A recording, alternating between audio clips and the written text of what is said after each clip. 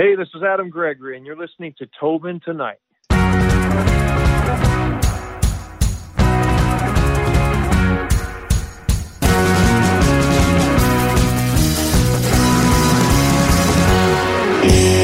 Let's start way back to, I guess, your upbringing here in Canada. You were born and raised in Edmonton, Alberta. So I feel, and I'm probably going to get a little bit of hate from the fan base out west, but I feel like your course was set for country music when you're born out west.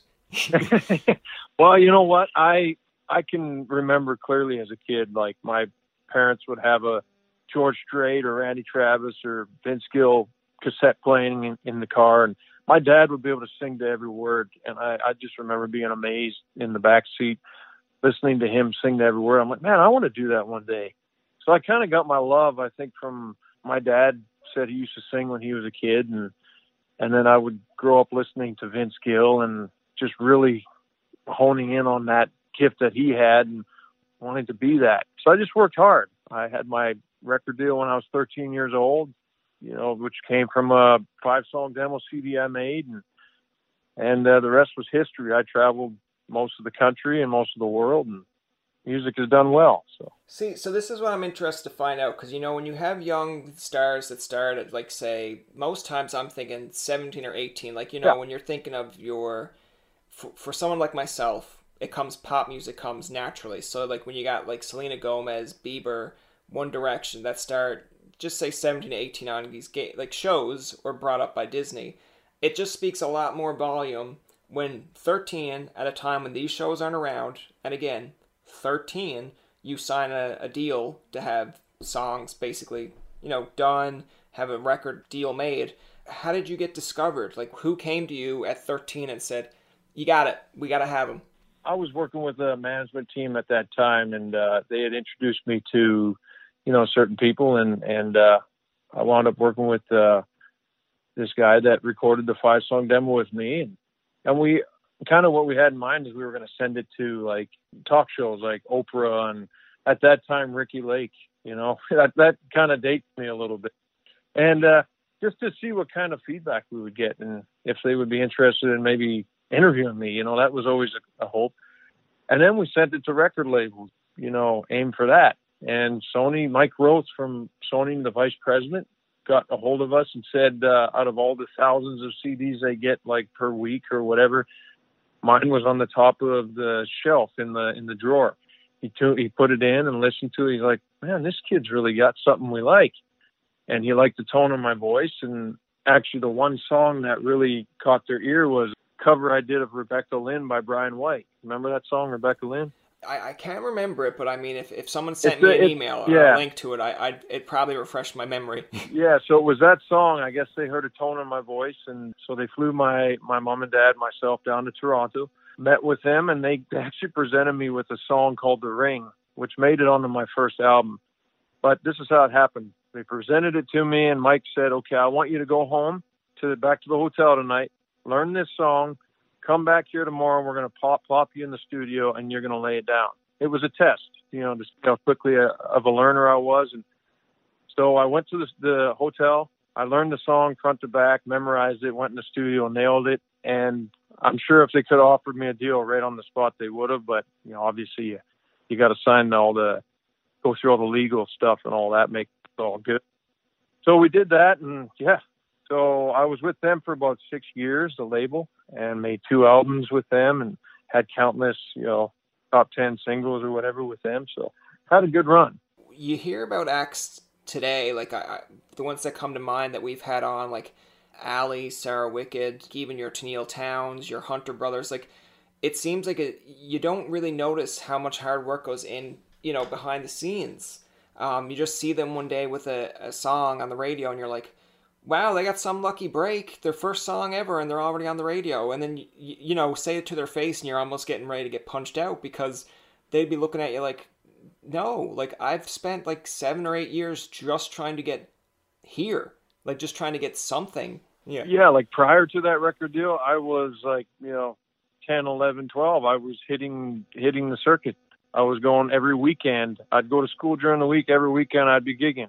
We would have this friend of mine, Sailor Rains, had a band called the Haystack Boogie Band, and they would play at a local club slash bar, Wild West Saloon or whatever, in the west end of Edmonton. So I was too young to get in the bars, obviously. So my parents kind of applied for this Alberta Liquor Board license, which would allow me to, sit in the car until my time to go on stage, and then they would come and get me, and I would hop on stage and do my little set, and then back out to the car. So I did that for the longest time, and then that kind of sparked the idea of making a demo CD that I could sell side stage at these little gigs that I did. And then that led to one thing. It's like, why don't we send this around to different labels and this and that? And that's how it all came to be. No, it's interesting because, like, I remember when I was younger and I was turning on, like, your CMT Countdown or just turning on, like, CMT in general.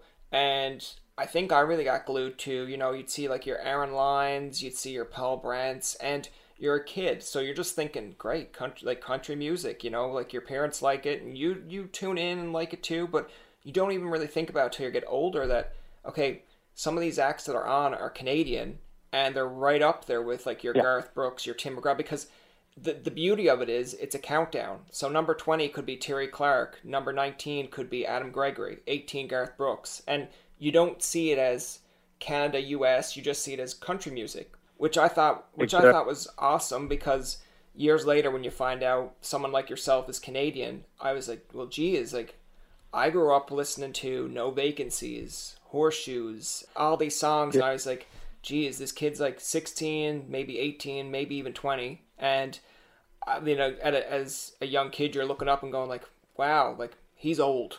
And then when you get to 20 and you're just like, no, geez, he's young and he was doing it. But when you tell me you're signed at 13, I'm like, you got to feel at 20, you're like, I'm a veteran. I know this stuff. Yeah, you know what? I guess I could be considered a veteran in the industry, but I still feel young. I still feel like I have a lot of the goods to offer. And it's a different market and industry than when I first started out, definitely, can't deny that. It's changed dramatically.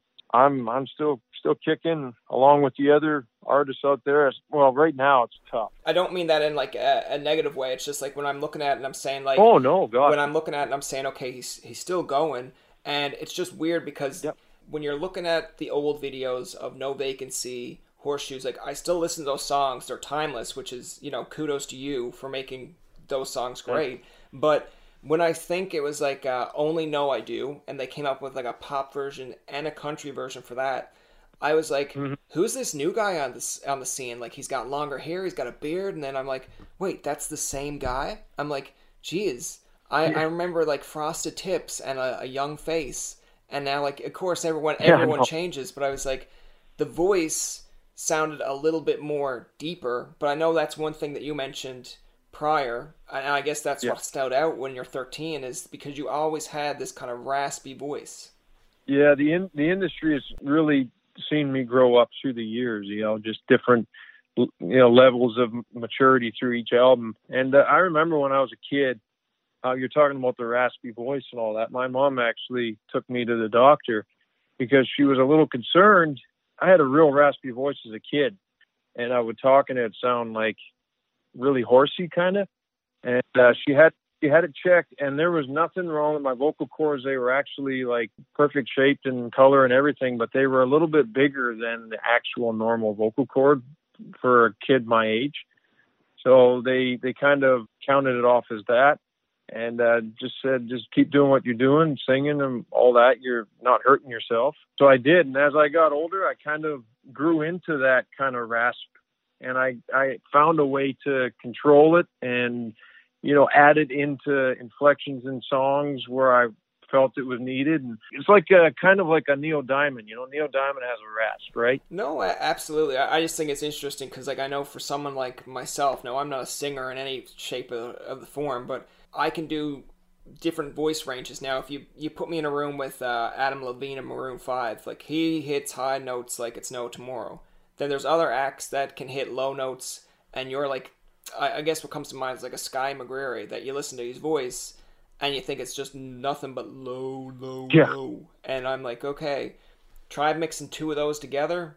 Maybe it works, maybe it don't. Then there's some that can do both.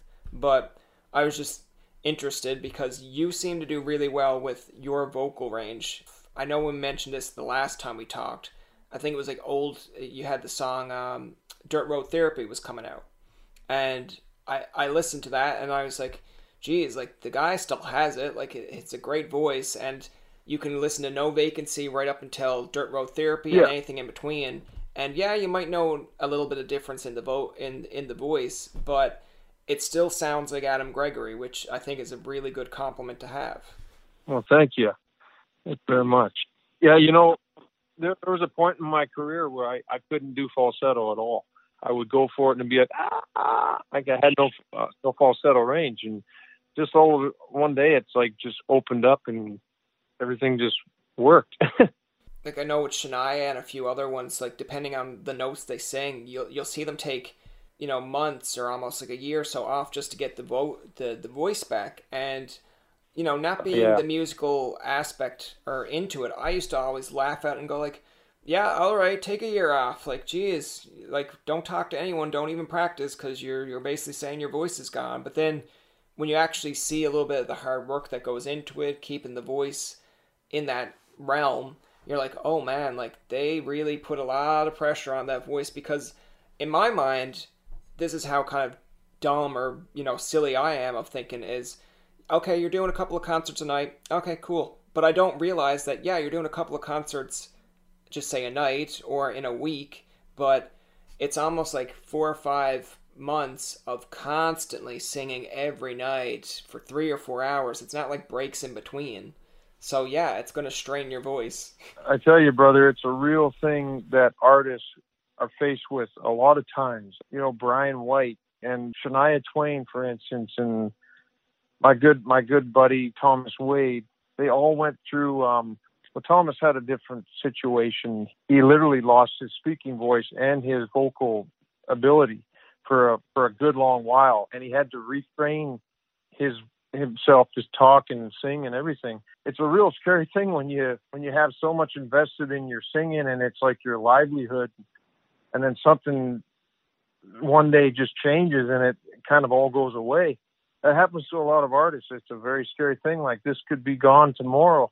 You got to take care of it while you have it, and know that it's a gift that you just continually have to hone in on. We actually had an act on just before Christmas, and they were postponing their CD for a while because their lead singer had to get surgery done on his voice. And I just kind of like making the joke to him of saying like, okay, like what happened? And then when he explained it to me, I was like, really? Like just from singing? And then I thought about it more, and I'm like, okay, well, if you're constantly doing it, it's not like you're singing one song and they're like, okay, thanks for coming out to my concert, see you in another year. You're like, you're doing like maybe, I'd say 10, 12 songs.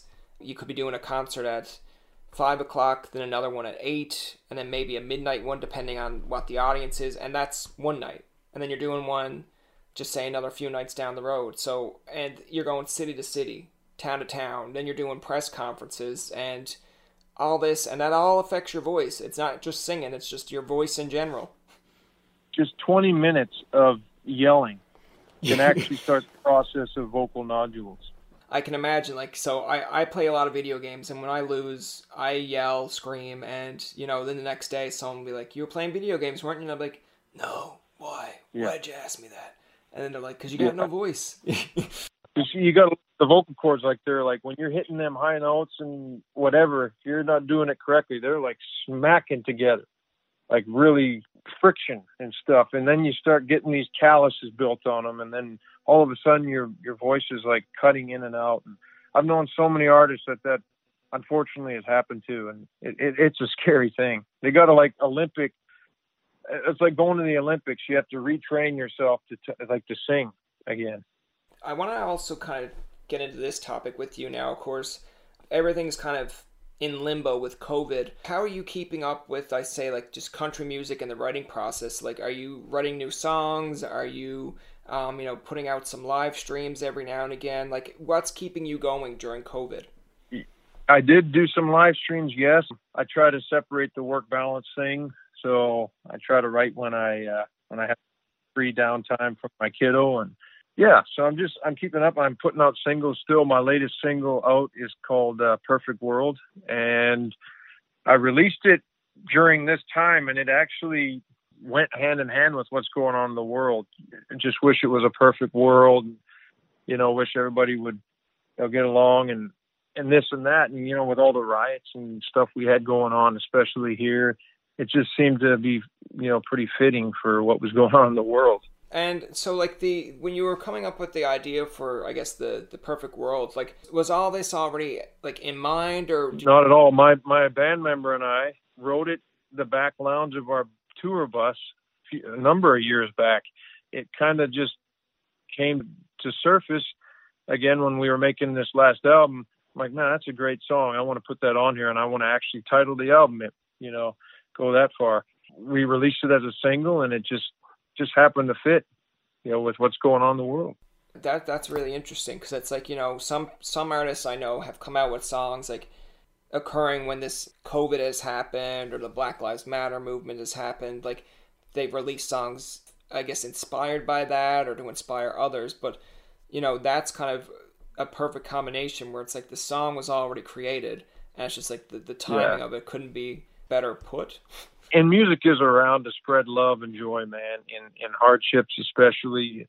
I'm a lover of people. I'm not a hater of people. So I put out music to hopefully bring people together. And this song and the songs I've released prior, I think have connected in that way. I hope so. Well, let's put it this way. I mean, for someone like myself, and there could be others out there, like, I still have Dirt Road Therapy on my iPhone. I've still got the old ones on. So, and like, I'll find myself on a random given day listening to them, and I'm like, okay, I'm proud, number one, that he's Canadian, and number two, he still sounds like he still got it there. But like, even some songs are, you'll hear them and you think, okay, they're dated. But like, if I played, say, No Vacancies or even Dirt Road Therapy back to back to my niece or nephew, they'll look at it and be like, oh, that's really cool. Was that released yesterday, or was that really? And I'd be like, I'd kind of laugh at them because I'd be like, no, this song was released like way back, and this one was released a few years ago, and they'll be like, oh, well, they're both really good. And I'm like, there you go.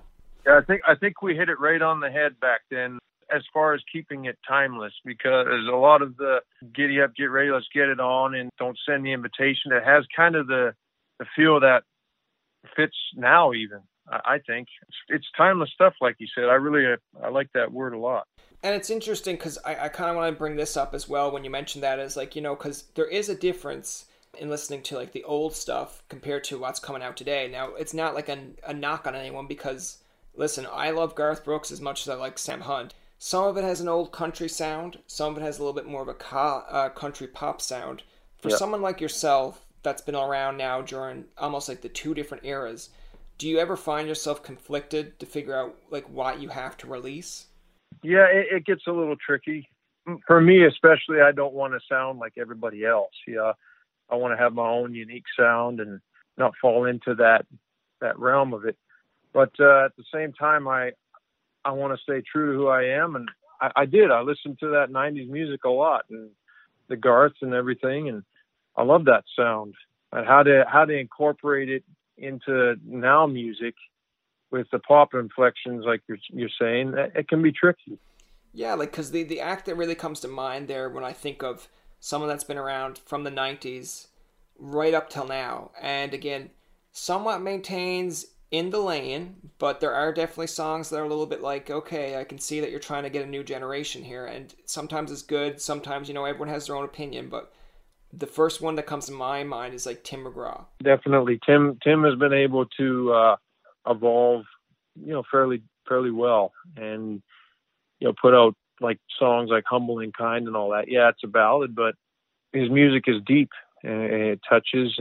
Or like Brad Paisley even, he's from the 90s and he does that, like, when I get where I'm going and I see my name, all that stuff. And, it is that's timeless music to me as well. And I love singing along to it. Yeah, no, I thought it was just interesting because, like I said, as someone like yourself that's, like, been there since the, early 2000s, and you're seeing this change, and it's like trying to maintain being true to yourself, not getting caught up and being different. It's just interesting, like I said, just the aspect of kind of what goes through your mind, because, like, you'll see someone like a Sam Hunt that started off with writing music, then he sings it, and now you see that wave, and then you got like another act of like I believe Hardy, and then like when you listen to his, it's like okay, it's still a kind of like a country sound because of his voice, but you know you'll see a fan that will be like, oh, I love Hardy, I love this song, and you'll play him something way classic, and they'll be like,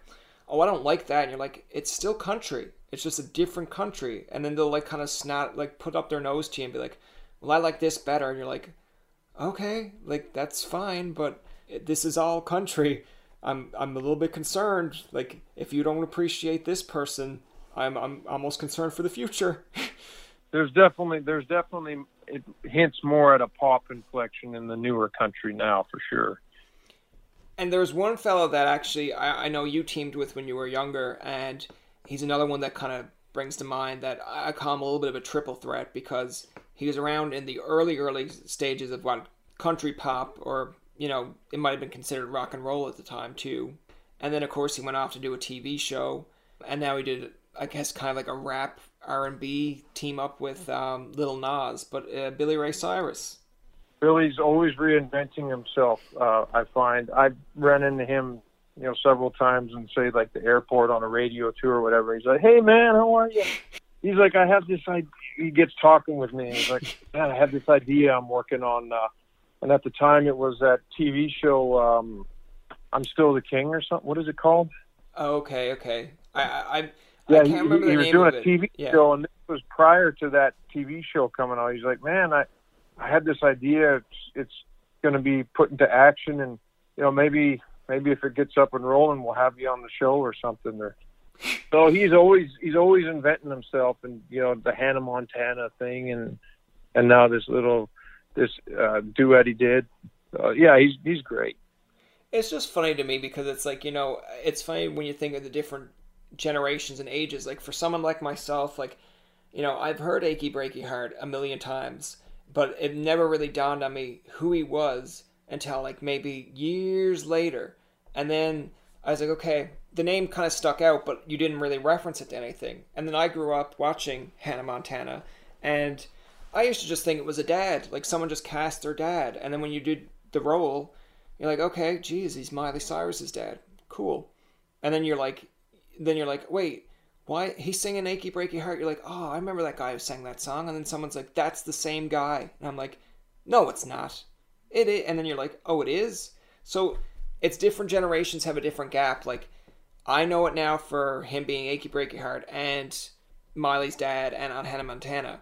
You have a generation now that might only remember him as, you know, doing something with Lil Nas. And then you have a generation before me that will say, like, what are you talking about? You don't remember him from this, and this? And I'll be like, no.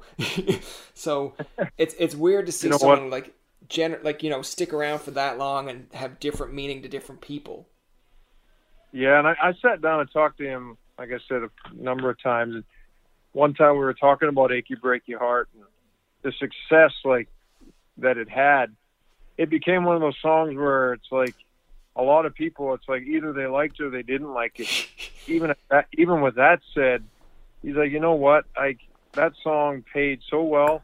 I'm still living off of that song, and if they don't like it, that's fine. It provided a life for my family and I. You know, music is powerful, man.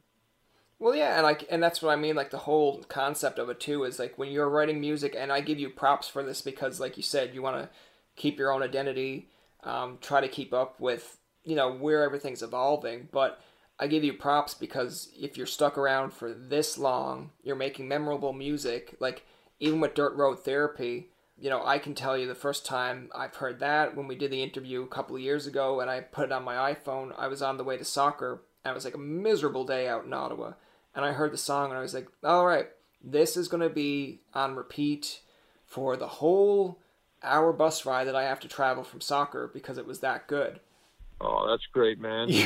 But I just remember, like, you know, when you have these music, like even the music videos or the songs that are that well done and they can stick with you, I think that gives you a bit of credibility in the sense of, you know, even if it's just one fan, but if they come up to you years later at a concert and say, like, oh yeah, I loved your concert, love the new stuff. It's like, but yeah, like I remember back then, this is the exact moment I heard this song, blah, blah, blah. You gotta take that and be blown away with that they remember all this from way back then as well. And definitely, totally. And like when you go to a concert from an artist that you grew up listening to and all that, you want to hear those songs too. You know, you don't want to hit them. You don't want to hit the audience with all brand new songs and leave out all the familiar with. But Horseshoes and No Vacancy, Big Star, all them songs are still crowd. People relate to them big time. With the song Perfect World, like, what is your, I guess, end goal with this song? Like, what do you want it to achieve? Well, you know what? We all, I think, in the back of our minds wish for somewhat of a perfect world, but we all know that it's not a perfect world or even possible, really. That's kind of the message in this song. You know, in a perfect world, there'd be no bitterness, no hate, no jealousy. In a perfect world, we wouldn't need to fear for all that we hold dear. We'd have no doubts of what tomorrow would bring.